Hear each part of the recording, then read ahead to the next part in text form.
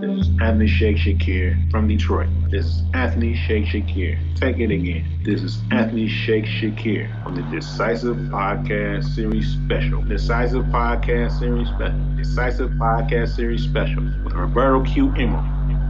The Stone Gas, as Don Cornelius used to say. Right?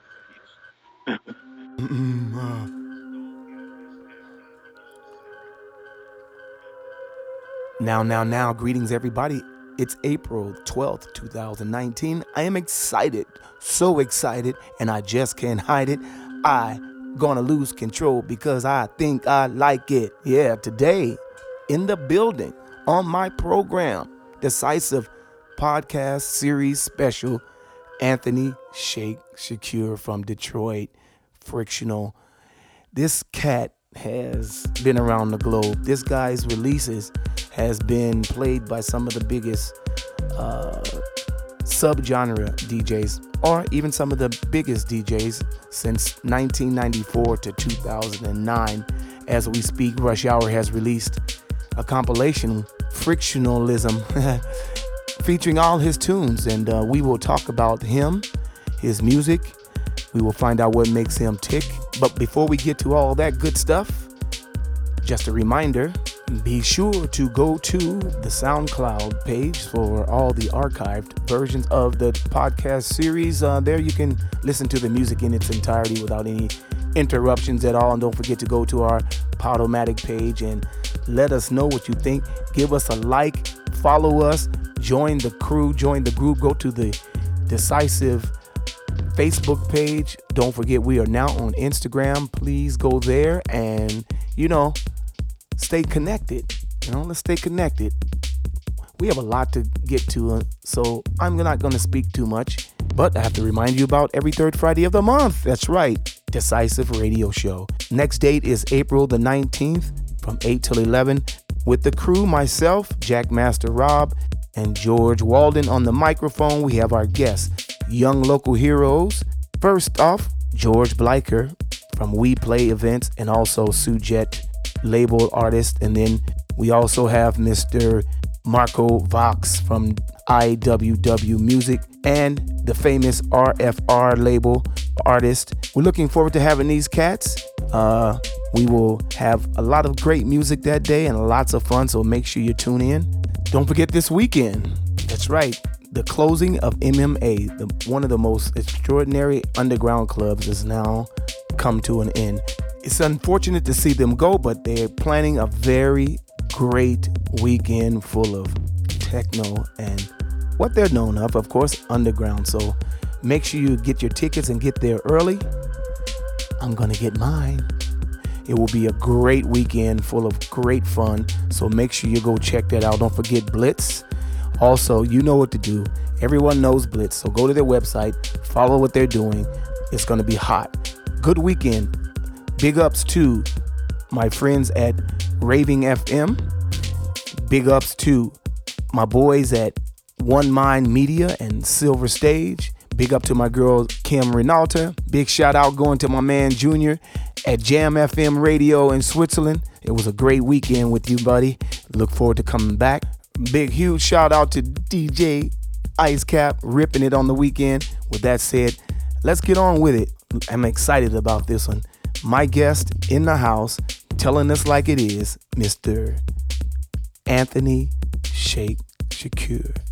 Respect. Yeah. All right, there, Berto. I'm ready there.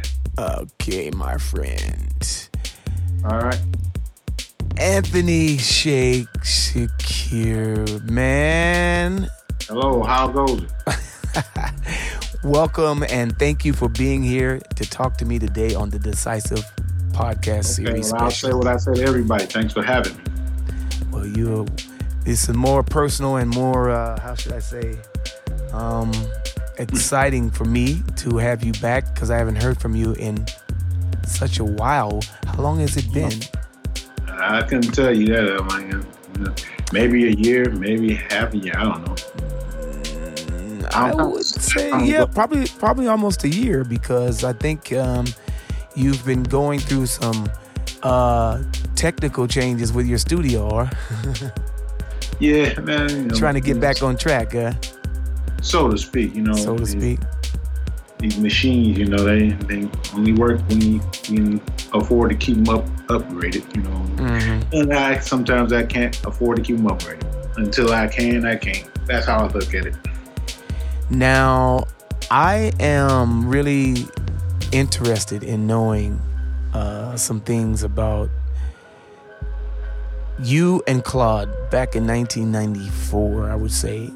Now, we're going to go back a little bit only because I want to get to my main punchline subject, and that is the frictional releases from 1994 to 2009. But before we get there, I just want everyone to get a chance to, that don't know who you are, to get a chance to know who you are. So I will start by saying, where were you born and raised? I was born in Detroit, Michigan in 1966. Whoa. Uh-huh. I'm about, okay, I guess you're 6 years younger than me. I guess I didn't know you that old. You have been a very Beatles and stuff. I didn't know that, man. You have been a very integral part of many other, shall I say, Detroit enthusiasts over the years, such as Kevin Kennedy and more. You've collaborated and done a lot of work with Clark Young, Jay Denham, and many others. How did you get started making music, and why? Grew up listening to radio as a child all my life. When the radio was good and great. And being in Detroit, you had black radio, because I would talk to my mother about radio and my father about radio. Like, they came from, well, my mother was born in Detroit, but my father was born in Pittsburgh. And they talked about how, it's like black music wasn't like, well, black music might be on a certain time during the week, or like the midnight, the radio will go off or whatever, or they'll switch to a different program altogether. So then by the time I was born and everything, radio was starting to change or whatever, and but Detroit always had black radio, always, as far as like my mother would tell me. Always, black radio always existed in Detroit from her time growing up. But it's like used to go off at night when she was younger. But it's like by the time I was born and growing, radio stayed on all day and all night. Oh, by the time you understood what was going on, it was on day and night. So and it changed. I would say radio started changing in the late '60s. It started to change in the late '60s. And I was born at the right time, I guess. So I listen to radio all the time because I like music. Because my father used to buy records and stuff. And my mother, she actually grew up, I would say, a couple miles away from the Motown studio, Motown Museum, but she couldn't sing. She couldn't sing, but at that time she was growing up, Motown was booming, and it was also worldwide, but music wasn't as expansive as it is now. It's like like back then, it's like you had black music, you had white music, you had pop music, you had soul music, but it was like black soul music was like limited to the black markets or whatever. It didn't cross. It started to cross over a little bit in the late 50s, early 60s after the rock and roll explosion. When you say black music at this time, can you describe any different styles? Maybe jazz, soul. Well, jazz was and I'm glad you said that, because jazz was around, but it's like I know my mother didn't like it. My father did, but my mother didn't like it. But so what was your mom into then? Motown. Motown, okay. Motown music, or had to be a pop song, but mainly Motown. And it's like from that point, my father liked a little bit of everything, but But he did like jazz, like the jazz era and stuff or whatever. Like, and that's what they would listen to. Were there any artists that were there any artists that you can think of way back then that kind of resonates to you today? Well, like I know I have two brothers. I have three brothers actually. And my brother right after me, his name is Ahmed, and my brother after him is named Jamal. There's a famous jazz pianist named Ahmed Jamal. I know my father might have chose their name for that. Besides the Nation of Islam connections and everything, but I do have my brother's name Ahmed Jamal, and my other brother's name is Haji. So it's like his name is Haji or Howard Jr. But that's just the gist of that. So, but my father, trying to remember what my mother would not. My father wanted to name me something, but my mother would not let him name me what he wanted to name. Can you remember the name? I'm trying to remember what it is. Okay. It'll come to me when I'm not. All right. Anytime.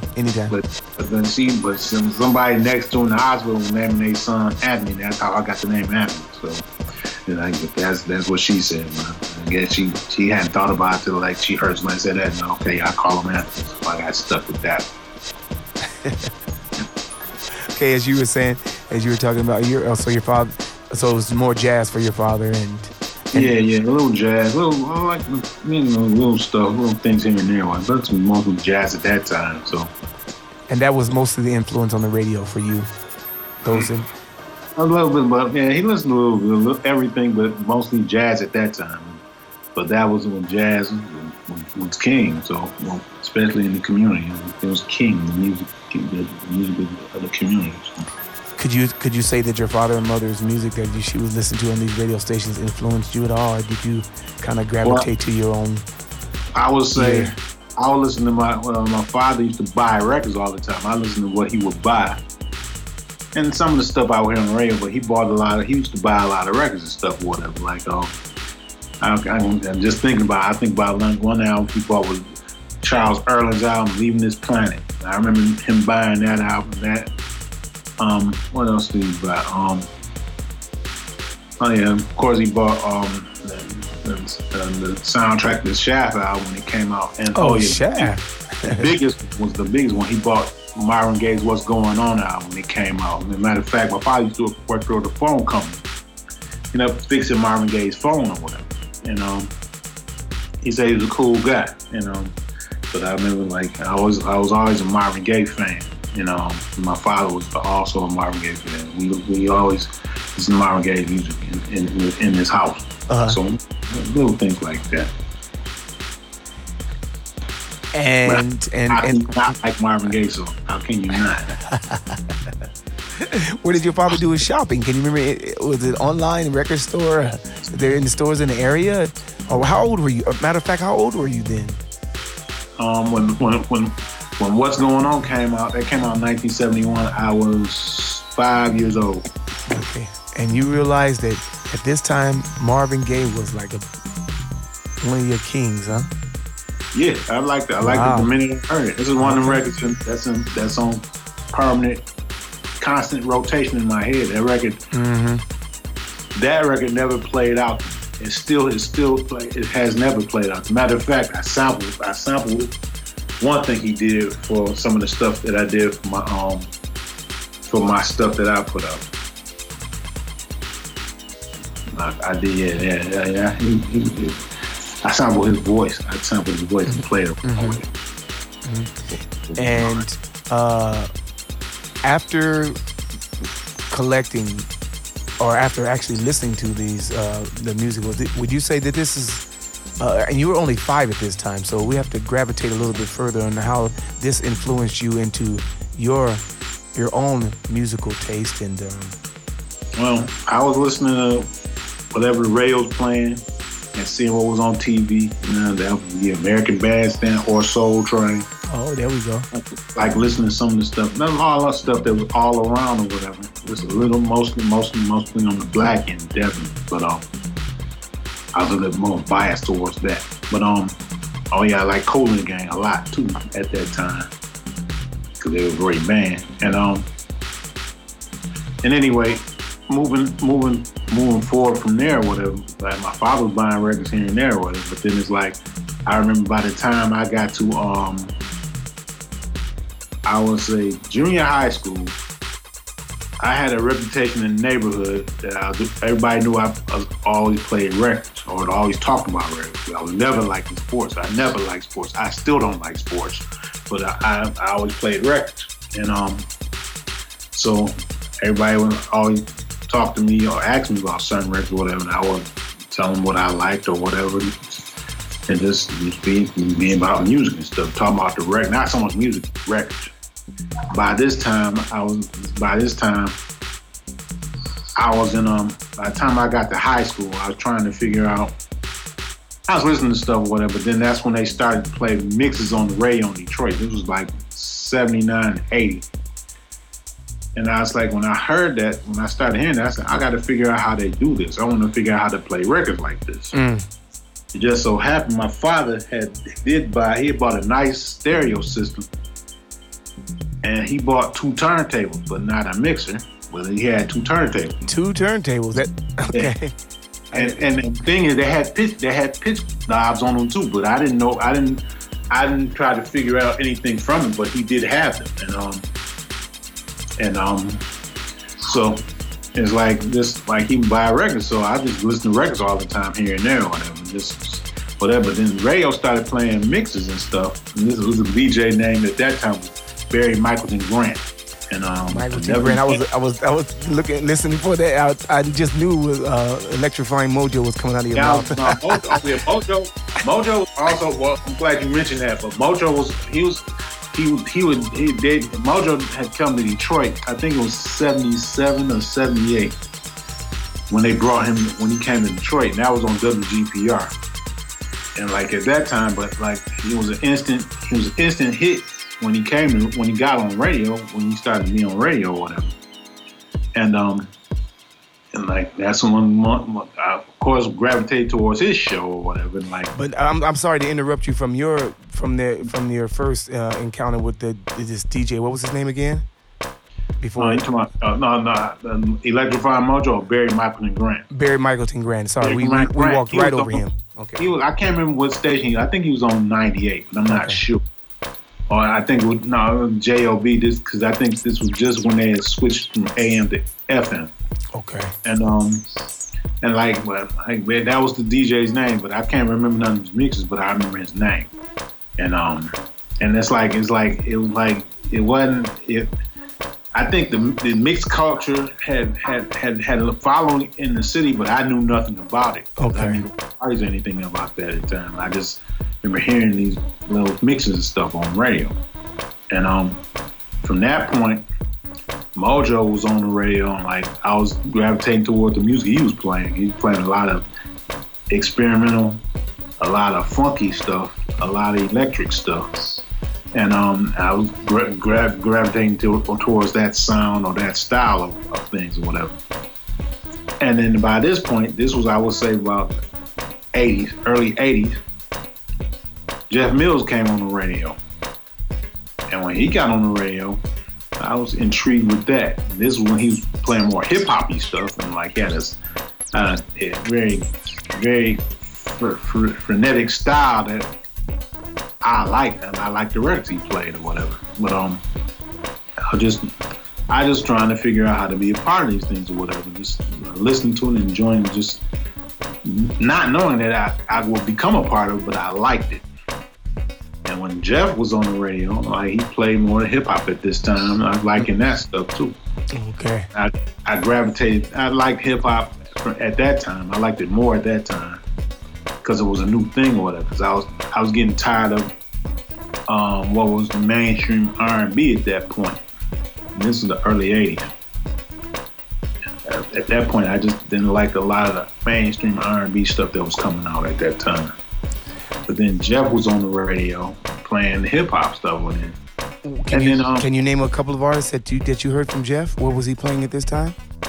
I can't. He played some records that's like they was kind of like cut. They consider them cut up style. Okay. Break records, but they weren't break. They just kind of like they put up a mega mixes, mega mix kind of things. Kind of like a mega mix, but it's kind of like a radio show. Like he would have little scenes from like it was one when he's the wizard, the magnificent wizard. There's little things like a cartoon, like he would put together, like cut them together, like a show or whatever. It was just very different and unique.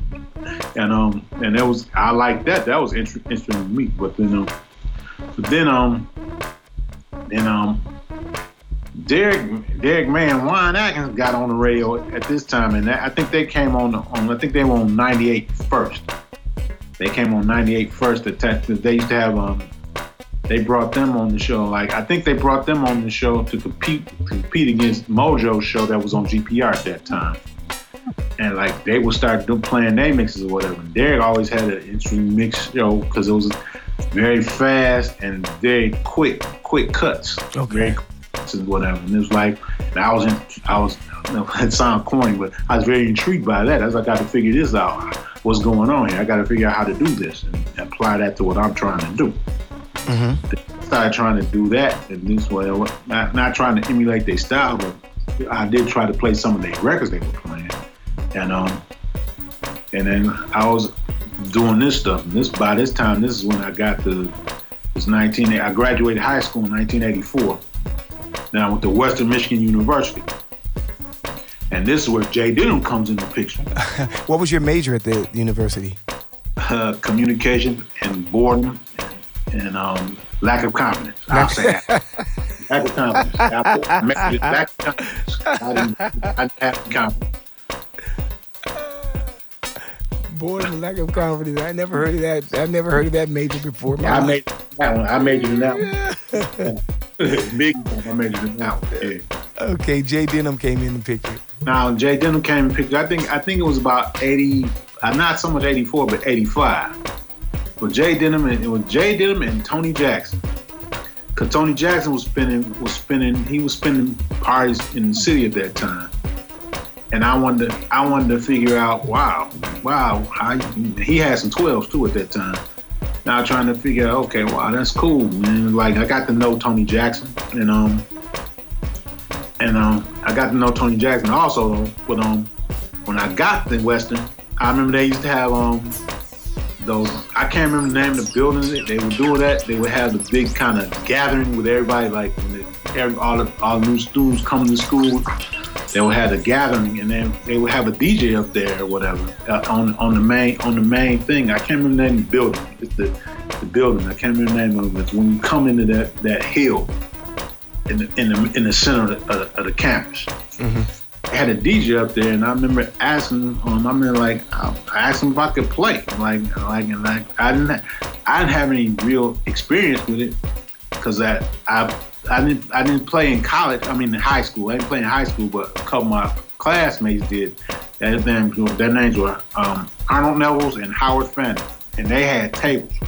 Howard had turntables, and they could spin better than I could. They could cut better than I could. I couldn't cut. I tried to, but they were better DJs. But then when I got Western, they had that gathering. I don't know what they called it. It wasn't homecoming. It was like the first day of camp, the first day of school, or whatever. When all the students get together and like learn the campus or whatever, and they had a DJ on the thing or whatever. I remember going up and watching him play, and I was asking if I could play, and he let me play, and I played or whatever. And it's like I seemed to win over some people. They liked what I was doing. As a matter of fact, I don't have it anymore. But they took a picture of me for the school paper. And I lost my copy, and I can't remember. I gotta see if I can get a copy of it again, because it's like I was in that paper. They took a picture of me playing records. I remember I had a red sweatshirt on too. I remember the picture now, But then it's like I didn't try to do parties at this time or whatever. But Tony Jackson was doing parties here and there in the city or whatever at that time. And but then it's like I ended up working at Chrysler that next summer. Okay. And I ended up working twice of that next summer. And I took that money to buy a pair of 12s. So I did buy a pair of 12s. Then I started doing parties up at the place. I started doing the frat parties and some of the sorority parties. The Omega Psi Phi and the Deltas, I used to do their parties and stuff. And like, when I think back on it, I'm like, I didn't have the confidence or the belief that I could do it like how Puffy did it when he went to college or he became. Oh yeah, okay, yeah, oh yeah. I didn't think about it like that. I always play records. I just wanted to keep playing records. And like so that's what I ended up doing those parties, doing those frat parties there when I was there, and I enjoyed myself. And I remember they did have a mix contest. And I remember playing it, competing in it, and I ended up winning it. And you end up winning it, you said? I did win it. I didn't win the contest. Okay. We had because at that time there was a DJ. It was Gerald Watson and Bruce Bailey. I forgot the other guys. There might have been some other guys that was there, but we all competed. But I ended up winning because I'm like, my trick at that time was like they were always the house was starting to blow up. Oh this no. Was about 80, 84, 85, 86, 87. House was starting to blow up or whatever. And those guys were always trying to show how house they were. Hey, how you doing? How you doing? I said, wait a minute, she can't see me. It's okay. No. But anyway, the house was starting to blow up, and like all those guys were trying to prove how house they were, how deep. They didn't say deep then, but they was trying to show how house they were back then or whatever. And like they would always come up with everybody had the great house records or whatever, because they used to go to Chicago and buy records. I didn't do that until 87. But they used to go to Chicago and get the new house records that was getting made at that time or whatever. And they would play all their house records and like they be sweet. But then I'll play house records too or whatever. But then I come in, I won because I play Flashlight and get the crowd every time. So it's like that's how I ended up winning. I ended up winning that year. So okay. That was when Jay came in at that point. Was that very gratifying for you? How excited were you when you I'm like, since I had no confidence and since I was trying to duck myself, I was glad to win it. But it's like I looked at it like I didn't look at it like I got to do whatever I got to do to win or whatever. Like the best scratcher or whatever. Because I think I tried a little scratching at that time. My thing was like. They was like playing all the house stuff or whatever. And people liked it. They liked it, but they liked other stuff too. But like I said, like they would come with the house records or whatever. And I would too, but then I would play Flashlight and I'd get the crowd. And I ended up winning because I played a record everybody knew, because Flashlight was and is still the jam. It's so you won from your selecting point of view. I guess I won because I just played a record. Nobody, the other guys didn't play. They was trying to show they was great DJs, which they are and were. And like in the end, I look at it like now because Bruce Bailey is the man throwing parties and stuff, doing it big here in Detroit, and he's doing it big here now. Like he's throwing parties and stuff and doing his thing. And Gerald Watson's a promoter, doing promotions or whatever. And I'm not on that level because I never wanted to throw parties. Because I didn't back then. I didn't think if I threw a party, I didn't think nobody would come. Right. But it's like I know now that's not the right way to look at things. But at the same time, I never want to throw parties. I still don't want to throw a party. I'd rather play your party and go home and stuff. So. And was Jay Denham an influence on you at all? Well. Yeah, he was a big influence on me because, like, I remember one time, it's one of them parties they had at Western. You know, like one of them parties they had at them play. He used to always ask me to play, and I'm like, okay, I'm gonna let you play. So you play whatever. So, but I was playing my set or whatever, playing the records or whatever, and like I was like, Jay was like, and like it's like when Mr. Fingers Can You Feel It came out, right? Jay had the record. I didn't have that record, but like he's like, play that. I was like, I think it's too slow. I don't think it's gonna work. I mean, play it. I don't think it's gonna work. I think it's too slow. And so then I was too scared to play it because I thought it was too slow. And Jay came on. He put on "Can You Feel It?" The crowd went crazy. And I was like, okay, I won't doubt Jay again no more on that one. And so I was like, but Jay was he was a big influence on me, because he played hot stuff. So bottom line, my thing at that time I thought you had to play in a certain way, but Jay showed you can just play hot stuff and it'll work. Wow. Let's talk a little bit about how you got into producing and why Frictional was born. Were there any other influences that you could say, production-wise, before starting the label? Nah, like I said, I used to want to do rap stuff with it, because I used to like rap stuff, like rap beats, because they was all records I grew up listening to. I liked them, I had them. I thought I could do rap music from that standpoint. Then also, it's my thing was being around what I call the techno triumvirate, Juan, Derek, and Kevin. I was like, I wanted to figure out how to make records and work on that, make records on that level, And I was able to do records on that level, on a certain level. Right. On a certain level, but it's like they knew what they were trying to do and how they were going to do it. I didn't know I could do it on that level. I just wanted to be a part of it, and that's what I did. And when was that you got a part of this coalition? I'd say 1986, 1987. Mm-hmm. And but then I also they went on to do that techno compilation on Virgin, and I didn't believe I was going to be a part of it. I didn't think I could be a part of it. Derek told me to do a record for it, and he ended up picking the record that got put on it. And Derek got you to produce a record for him in what studio was this? And it was Sequence 10. I think I borrowed a CZ5000 from Sherrod England. Okay. Made it on that, and did that in my house, and then I did it at my house, and I gave him the data I had of it, and he put it on there, and he ended up being a part of the compilation, and that happened. Was it sample based then? No, it was just a Casio CZ5000 in that 909. Samples didn't become a part of it until I got a job at Chrysler, and I could buy a K2000. And after this release. Oh yeah. Okay, but also Kevin Saunderson had an SB12.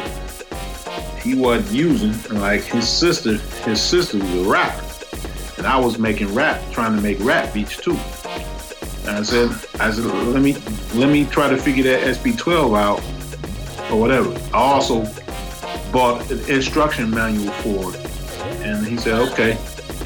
He let me get it. He let me get it to make rap beats for his sister, which I did make, but I never worked with his sister, but I did make rap beats with it, and then I started applying that to what I was doing with everything else. She'll get that. Oh, take a pause. Okay, my sister. Let's wait till that stops, and then I'll have to edit this out. Oh yeah. It's stopped now. Okay, now let's go back. Let's back up and repeat what you said while it was ringing. Okay. I'm talking about all the SB12s, with Kevin Saunderson, so make some rap beats for his sister, which I did make, but I don't know what became of those beats, but I did make them, and I had the SB12, so I started making my stuff on the SB12, and it was real dirty and grainy. And when I would try to present my music to them, the triumvirate, Derek, Juan, and Kevin, they would say they were too dirty sound. know, saying the beats were they just sound too dirty. They wouldn't put them out on their label or whatever. Okay. But what ended up happening was like that dirty sound became popular. I would say about 6 months to a year after that situation. So then I started putting records out myself. And I'm like, because that's what I wanted to do. Try to figure out how to do a record myself, to be a part of the situation. Okay. And what record finally broke you through? Sequence 10 on the Virgin compilation through Derek, man. Aha. Which is a record I still hate because I was doing. But people like it. I've been told. I learned to just say thank you and just move on because I never played it.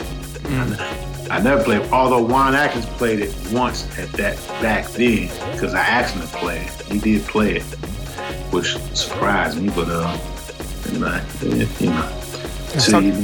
Let's talk a little bit about Frictional dating back to 1994. Why was it conceived and how important was this label to you? And who was your partner in starting the label? The label was conceived because I was around the Triumvirate, and I was like, I remember asking Derek when he's gonna put out my record, when my record's gonna come out. He was like, oh, it's gonna come out. I kept saying that. But it's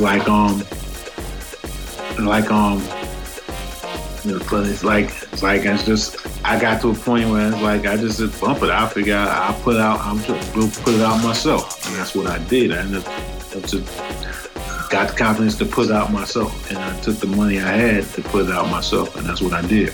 Was it a lot of work to do that? Was it expensive? Was it a really tedious process?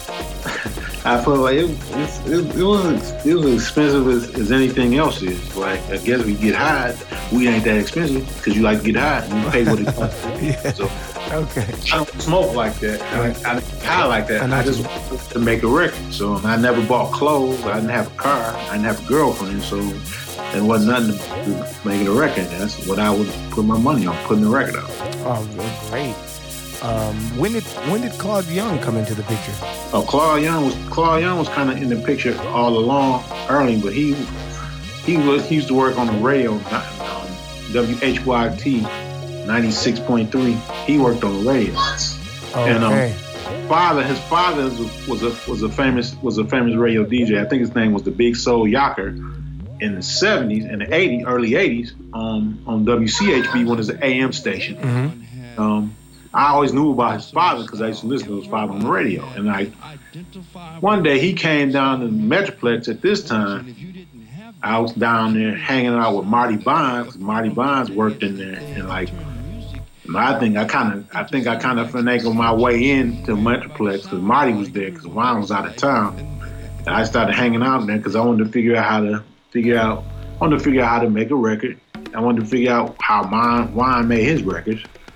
And I just kind of hung around Marty. Yeah, I hung around Marty at that time. But I still hang with Marty. But I hung around with Marty and just tried to be a part of figuring out how to get a record out. So that's kind of what I did at that time. At that time, and what were the roles played in creating this label? What was your role in the label management and Claude's? Earlier. Yeah, but anyway, since Claude was on the radio at that time, I wanted to meet Claude because I wanted to meet his father too, because I always listened to his father on the radio or whatever. But I met Claude or whatever, so and we kind of hit it off because we both were record guys or whatever. And Claude was a cool dude. So but anyway, Claude was just doing this thing on the radio, and I'm outside still trying to still make a record, trying to get a record out. So I'm working at a glue factory at this time. I'm sorry. I worked at the glue factory later. I worked at the bakery first. Then I eventually worked at the glue factory. And I took the money from working at the glue factory and pressed up a record. So I figured out, I went to Archer Records in Detroit, and and figured out how to make it, and figured out I can get a record pressed and put it out myself. Cause like I was waiting around I was hoping that Derek or Juan or Kevin would put my record out, but my records were too dirty sounding. Their record sound had pristine quality sounds, and like, well, Juan knew how to record stuff, but it's like I just wanted to make a record, so I sat down I just made a record and I put it up. And the first record I put out, like Claude made a record, and I made a record. So I said I'm putting both out. I put them out on Friction, and I started the label Friction, so I can do a record. And that's what I did. Now, as far as I'm concerned, Frictional is a really milestone and a very, very well-respected label, and the releases that were on this label was just mind-blowing and became a staple, I say label in every DJ's label pretty much, I think, and well talked about. Now you re-released a lot of stuff on Rush Hour. How did that release come about? How were you approached, and why did you re-release many of these songs? I mean, we're talking about 15, 20, 30 releases up until this point. I would like to get through those names, and we can just kind of say a little something about each one of those records. Okay. And I'll play them in the podcast itself a little bit later on in the broadcast. Yeah, when you get that done, you got to send that to me. But anyway, it's like I approached Rush Hour. I looked out. I said I figured I got to get a record out overseas. I figured I had to get a record out overseas. I calling them up and present my label or my records to them to see if they would put them out, which they did do. You were excited. You were so excited, weren't you? Excited. It's like I figured the best. I figured I would have to get a situation overseas and get the records out, because I didn't have the confidence to try to approach an American label with it or whatever. And this was at the time when there was mostly New York and Chicago labels putting out records, and I didn't think I would try to approach New York or Chicago.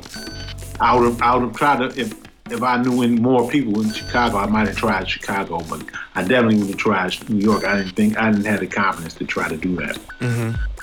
And plus, and like I think they'd have been too raw for New York, or even not so much Chicago, but definitely New York. They might have been too raw for New York. In other words, not as polished or as put together as what the New York releases were at that time. Mm-hmm. And would you say that Frictional was like really left field compared to what was happening in that in the heartbeat of the culture of the Detroit electronic music at that time? I just think it's just what I would like to play in my set. I never thought it was. Never thought it was obscure, abstract, or whatever. It's like I was trying to make a record, trying to figure out how to make a record, make it work for me in my sets. So it's like that's what I would do. Because a lot of your stuff was really quite extraordinary. I mean, I remember a really important gig of mine in Croatia when I was playing for like 6 hours or something like this, 7 hours, and your records were like maybe 7 of them were part of my closing and it was really difficult to find music to go with those records. I don't find that hard to believe, because I was always told my records were hard to mix or hard to play. I'm like, well, maybe because you can't mix. That's what I thought, because I could mix them. It wasn't no problem for me, but I've been told they were hard to mix. So I was like, okay, fine. I'll you can find like with records like that, it's best to start with them or start a set with them or end a set with them. Mm-hmm. Mm-hmm. And what would you say for yourself personally? Can you name off maybe a number of them that really you could honestly say that they were a production that you really, really love and still love until this day? Yeah, I can say. Even fun or even a great experience making them, or anything that's relevant to that question? I would say Electron Rider I like because of how I put it together, because there's a Marvin Gaye vocal sample that's in that record. I really like that, and like Mike Banks told me he liked that one a lot. And that's when I was surprised that he told me that. I didn't solicit. I never solicited opinions from people. I'll just put a record out, and I hope you like it. If you don't like it, I'm like, oh, that's okay. I'll make another one. You might like that one. That's all. And if you don't, that's okay. I'm gonna still make another one. Let's see what else is on here. What else is on here? Mood Swing. Tell me about Mood Swing. Mood Swing. That was me trying to make an electro track, but that didn't work the way I wanted it to, because I had a big enough bottom on the bass. Mm-hmm. It's like it's a little trick in there that I cribbed Carl Craig from. That I cribbed from Carl Craig, where I bend the note where it get that hum sound on it. But the bass, because everything was crammed into the K2000, it's all crammed together. It's like it's not enough separation. It's like I recorded all straight to the DAT. I didn't have separate tracks where I can separate and like make the bass bigger or louder or whatever. It worked, but it's cool for what it serves on that record. But it's like it's not super booming to me. But it's not super boom. But I guess it gives the effect like it is, but it ain't. How about Live for Friction? No, Live for Friction. Live for Friction. Sorry. Live for Friction. That's kind of a play on words, because it's like I can I can make it a crude joke, a sex joke, but I won't. But it's like you could play it like that. It's like you're living for friction, that kind of friction, life friction. But it's live for friction. Mm-hmm. But that's what it is. That's good. That's what we live for, I guess. And what was the magic in this release?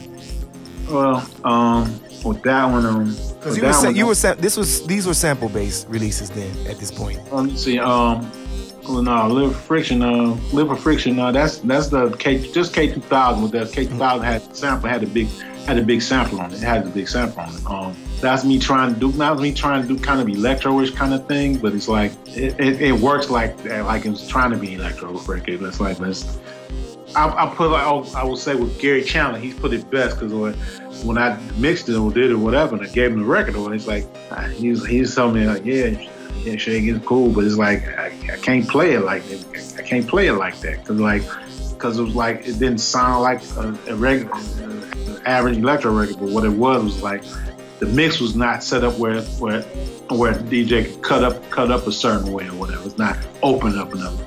It's not open enough. I think it's mixed like it's made for a blending DJ as opposed to a cutting DJ. Okay, I see what you're saying. And roaming? What was roaming about? Try and do a tune more than anything, whatever. But I think people like it, and maybe they think it fits more of a different set of thing or whatever. But it's like just me doing the track. It's just me doing the track. Was it jazz influence mostly? I guess that's how it's come off. But okay. A lot of your stuff. I say, wow, thanks. I guess it is. A lot of your stuff is juggling around a little bit of jazzy and disco-ish. No, because that bass line, that bass sound, I was trying to make it sound like I was playing the upright bass, but it's like I'm not in position. That's my attempt at it. And what about Fact of the Matter? The what? Fact of the Matter. Fact of the Matter. Oh, that one is funny, because that one is like the sample I used to make the drum track is I Fear the Night by Tyree. I cut it up and it's like I just played around with the arrangement on timing on the way they fit on the measure. And that was just I like that one a lot, because I like how I put it together. It's like and the bass line is like it just worked. It just worked. And tell me a little bit about that technique.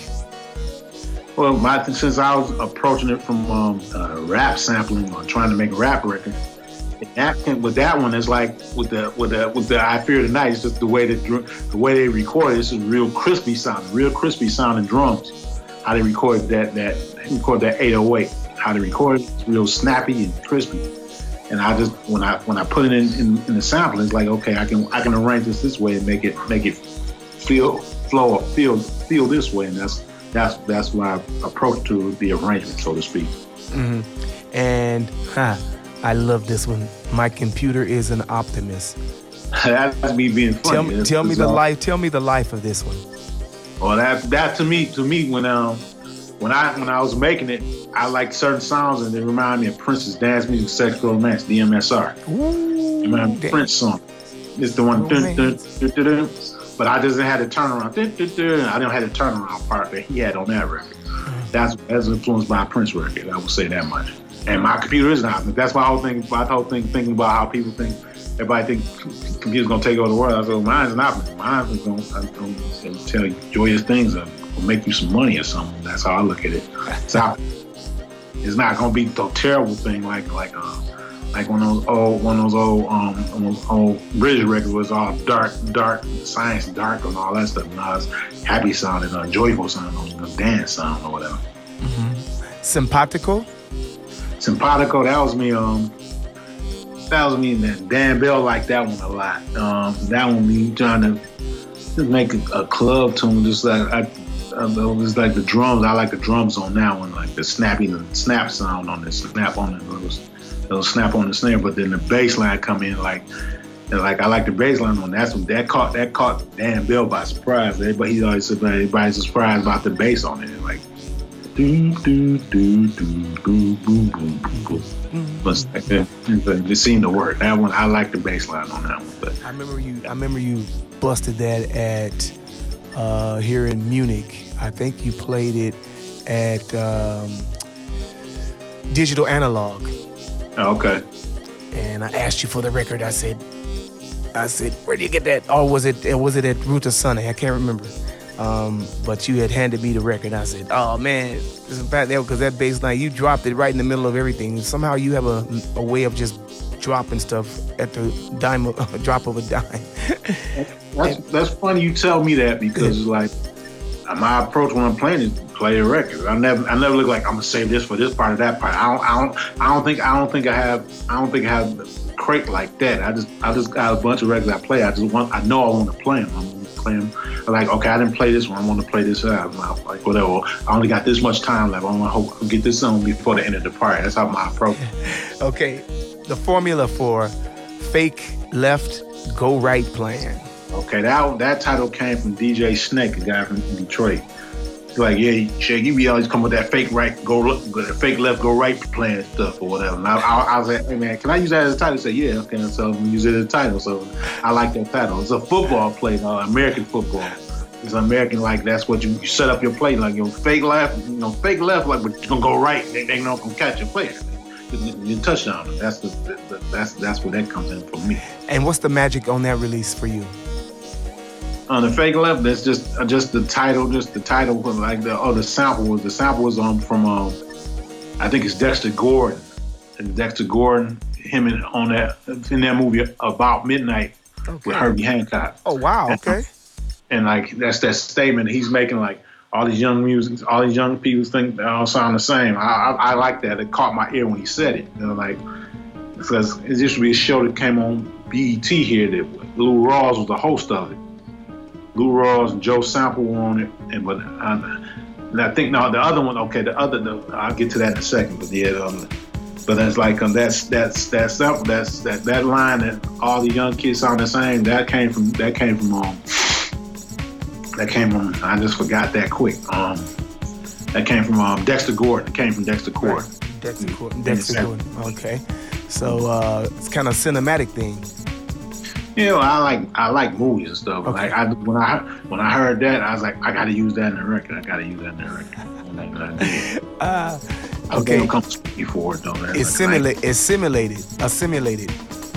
That's just me. Just me playing around the K2000. Well, I'm like, and like when I think about it now, it's like that piano's kind of that piano's okay, but the little horn part. Like a horn, it's like so. I think Marty made a joke about either Marty or his brother Brian his brother Brian. I think they made a joke like every time they play like this, they do like a mouse is dancing in a Disney movie or something. Like they make a joke about it. Like it's some Broadway tune or something. For the lamented. For the lamented. For the lamented. Okay. For the lamented. Okay, that one just me messing around making a track or whatever. And that's all I could think of. Just like you think about mourning somebody, you think about a sad time or whatever. You just think about old times or something. That's just what my thought process was on that. Your thought process, but what was the idea? Where did the idea stem from? For Not this so release? much. When I was working on I know I was trying to make some records so I had something put out and just playing around with sounds, and that was that also sample based or? Is there a sample that you can recall? Or no samples in that one. No samples in that one. Because that's all K2000. Okay. And okay. And now I like Psychotic Tango. Like what? Psychotic Tango. Psychotic Tango. Now that's sample based. Now that sample based, that's the Good, the Bad, and the Ugly Clint Eastwood movie. When I think about it, when I watch, because I think I just watched that movie, I always thought that would work a certain way. I thought like when I like that movie, and it's like, but I like that when I put the samples, the guitar part or whatever. I thought people pick up on it, but nobody ever picks up on it. But it's based off of that Good, the Bad, and the Ugly movie. Good, the Bad, and the Ugly. That Don't Stop It is a Herbie Hancock sample. Don't Stop. That came from a Herbie Hancock. And so I think it's on the Sunset album. I think it's. I got to go look through the records and remember which one now. It's a Herbie Hancock record. Now, Get a Feeling. What does that mean? What does that release mean to you? That came out on Track Mode, and that's Brett Dancer's label out of New York. That was just, I think that was the SB12, just me making tracks on the SB12, and Brett Dancer's label. That one is a sample like what it was, but I had an old record, this old record that had records from the 50s and 60s on it, the old soul records. Okay. That was Eddie James record that sample for it. And that's Eddie James. I got a feeling. Just some got a hold on me. It's that record, but they didn't have that part in that record. But that little piece is from that beginning of that record. Whoa. But and I didn't know that at that time, but I know it now. But I like Etta James. I like that vocal part. I think I just wanted a vocal piece to fill up the song out. So that's my approach to it. How did you get the inspiration for this particular sample? I was just going through that record. It's a compilation album that came out from a grocery store like in the 70s or whatever. Okay. And but when I heard that, I was like, oh, I can use that. I can use that. I didn't know it was Etta James till I found out it was Etta James. But then I was like, oh, that's Etta James. That'll work. But it's something's got to hold on to me. Whoa. But I didn't know that was the song. But it's like, I like that phrase. I like that phrase. Never had before. That's all. I like that phrase. I just arrange it where it kind of call and response to itself. I got a feeling. Never had. I just like that. So. Okay. Now, Little Black Robot. What is? Okay, this is, you said, a more slower tempo. Okay, yeah, that was just me trying to make a rap track that rappers don't like. So the rappers I knew didn't like, but I liked it. So what are the rappers saying? What do you mean by they don't like it? Why wouldn't they like it? They didn't like it because it didn't sound like Snoop or like Tupac or like Dr. Dre. Okay. It didn't sound like a studio production. Mm-hmm. And you beg to differ. I look at it like, as a rapper, you should be able to rap the water coming out of a faucet and make it sound hot. That's my approach. I can't rap, but I look at it like, you're a rapper, you gotta look at it like a singer can sing to anything. Usually they prefer something in key or in tone, but my brother, my brother was the rapper at the time. He just didn't like my beats because they didn't sound like Tupac. They just didn't sound like nothing Tupac would rap to. So And that's just, it didn't work out that way. I made one or two rap records he did rap to. The very first rap record he ever did. But outside of that, it's like he knows what he likes to rap to, so it's like he just didn't like my beat. So I kind of let it go anyway. At the end, I let it go. Now, what's the magic with Perseverance? That's just playing around on the K2000 and just playing around and just trying to just doing a track and then just letting it roll out and just go sticking with it. And what's so special about it? Yeah, there's another track I did. That's how I look at it. Man, this stuff. I don't know if for these tracks to be just tracks you made, yes, you just want to put something out on a release. Rush Hour really took a liking to this and put it on there, so there must be something special about each and every one of these. So I want to congratulate you on them. I love. Well, thank you very much. But I think I love what you are doing because I found that the approach that you use, I hear like 3 minutes of them, and you know that there's a story in each one of these tracks somehow, and you can always piece these together in your set. Oh, okay, I'm glad you said that because with Perseverance, I think at that time I was coming down with an affliction, and my thing was I'm gonna do this. I'm gonna keep doing this no matter what. I'm gonna stick to it and then make it work. So that was on my mind when I was doing some of those tracks. Yeah. And some of those tracks I did have thoughts on in regards to that. Can you elaborate on the what do you mean by affliction? Oh, I have multiple sclerosis. Okay. I found out I had it, and learn to live with it. And that's what I've been doing. That's what I keep doing. And I just if I got it bad, somebody got it worse. So I don't complain about it. I just keep it. For those of you that don't know, and that has never met or ever even spoken to Shake, he's an extraordinary person that has an affliction that has never stopped his humor or his personality and his outlook on life and on a positive tip. And I really, really, really love that about him. And he is what I really also like about you, Shake, is that you say what's on your mind. And I can really, really, really appreciate and respect that. And those of you that don't know how to take it, F you. I'm laughing, keeping crying most of the days, man. Much respect to you, and I hope that we can hear some really fresh new stuff, and I hope you can get back on track into your studio. And we're really missing your expertise and your sound in today's modern music. If we dig down deeper, he has so much influence, musical influence and background from rock to soul to jazz to and you can hear that in all of his music. And with that said, I want to thank you again, Shake, for being such an influence on me. It took me a while to understand you, and I really worked hard to get to know you. And I'm sorry I was all put out and complicated, man. I didn't know, but I guess. Yeah, but I got nothing but love, and it's such a pleasure to have you here again. And I hope that we can hear some fresh, new, modern music from you soon. Yeah, I need to get back to work. I'm looking to do that. I'm trying to get back to work, so because I like my job and I like doing this stuff. Yeah. With that said, thank you everybody for listening in to the Decisive podcast special with my man Anthony Shake Shakir. Anthony Shake Shakir, who we giving shout outs to right now? Marty Bonds. Marty Bonds, I got to call him back in a minute. Marty Bonds, Tyler Dancer. Yes. Who else? Kevin Kennedy. Brian Bonds, Brian Boyd, Ketch Harrington. Kevin Kennedy. FBK. Say that again? I said FBK, right? FBK, that's Kevin Kennedy. Yeah, he's on fire these days. Yeah, ain't he? Oh, he's on fire. Kevin Kennedy, he about to be over there. You about to see him, I think, next week. Oh yeah.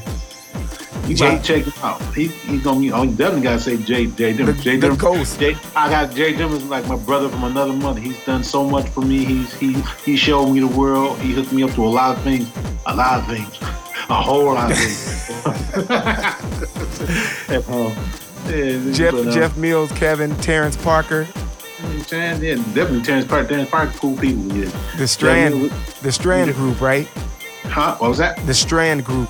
That's the Strand Group is Brian Boyer, Brian Bonds, and Ketch Harrington, and and Kenneth Ketch Harrington. Yes, that's the Strand Group.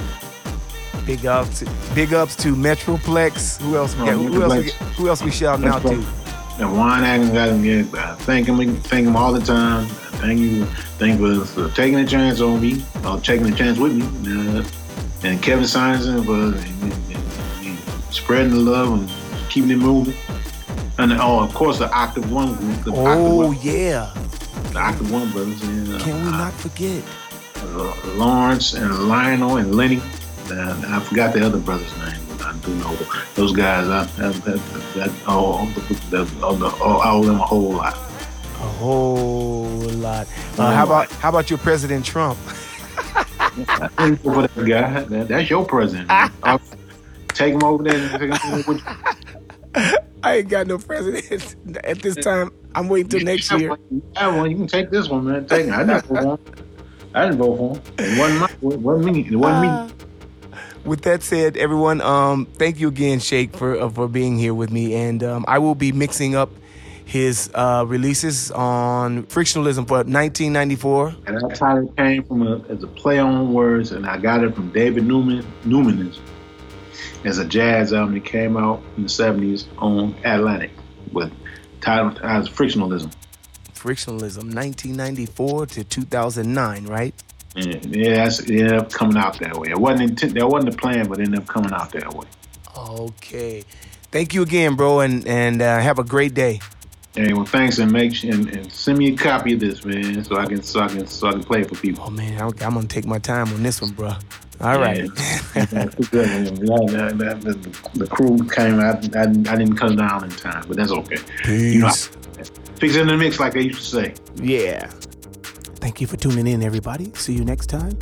Roberto Q. Ingram, proud to have some of the best people on my podcast. Don't forget, if you want to hear more about the podcast, go to Podomatic or iTunes. I have a whole archive full of great music from drum and bass, techno, house, including the interviews. You can check out the music in its entirety without any interview at all on SoundCloud. So check that out. Before you go, be sure to check the SoundCloud page. Next week, I will be creating a full mix of Frictionalism with Anthony Shaker's tracks, all of them, as much as I can squeeze in, and I will post it on our Decisive SoundCloud page. There you can download it for free. This is my respect to this gentleman's works, because he is such an inspiration on me, and I hope that you also enjoy his works. With that said, until next time, peace out.